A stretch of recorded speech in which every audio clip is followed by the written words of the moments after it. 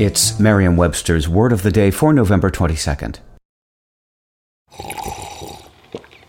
That's not just the sound of that first sip of Morning Joe. It's the sound of someone shopping for a car on Carvana from the comfort of home. That's a good blend. It's time to take it easy, like answering some easy questions to get pre-qualified for a car in minutes. Talk about starting the morning right. Just like customizing your terms so your car fits your budget. Visit Carvana.com or download the app to experience car shopping the way it should be. Convenient, comfortable. Today's word is roister, spelled R-O-I-S-T-E-R.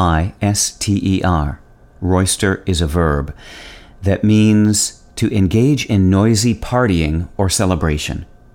Here's the word used in a sentence from The Guardian by Joan Bakewell. Of course, my student life wasn't all angst and regret.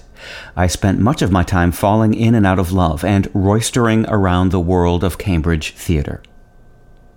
The word roister is related to the French word ruste, meaning rude or rough. That word comes from the fairly neutral Latin term rusticus, meaning rural.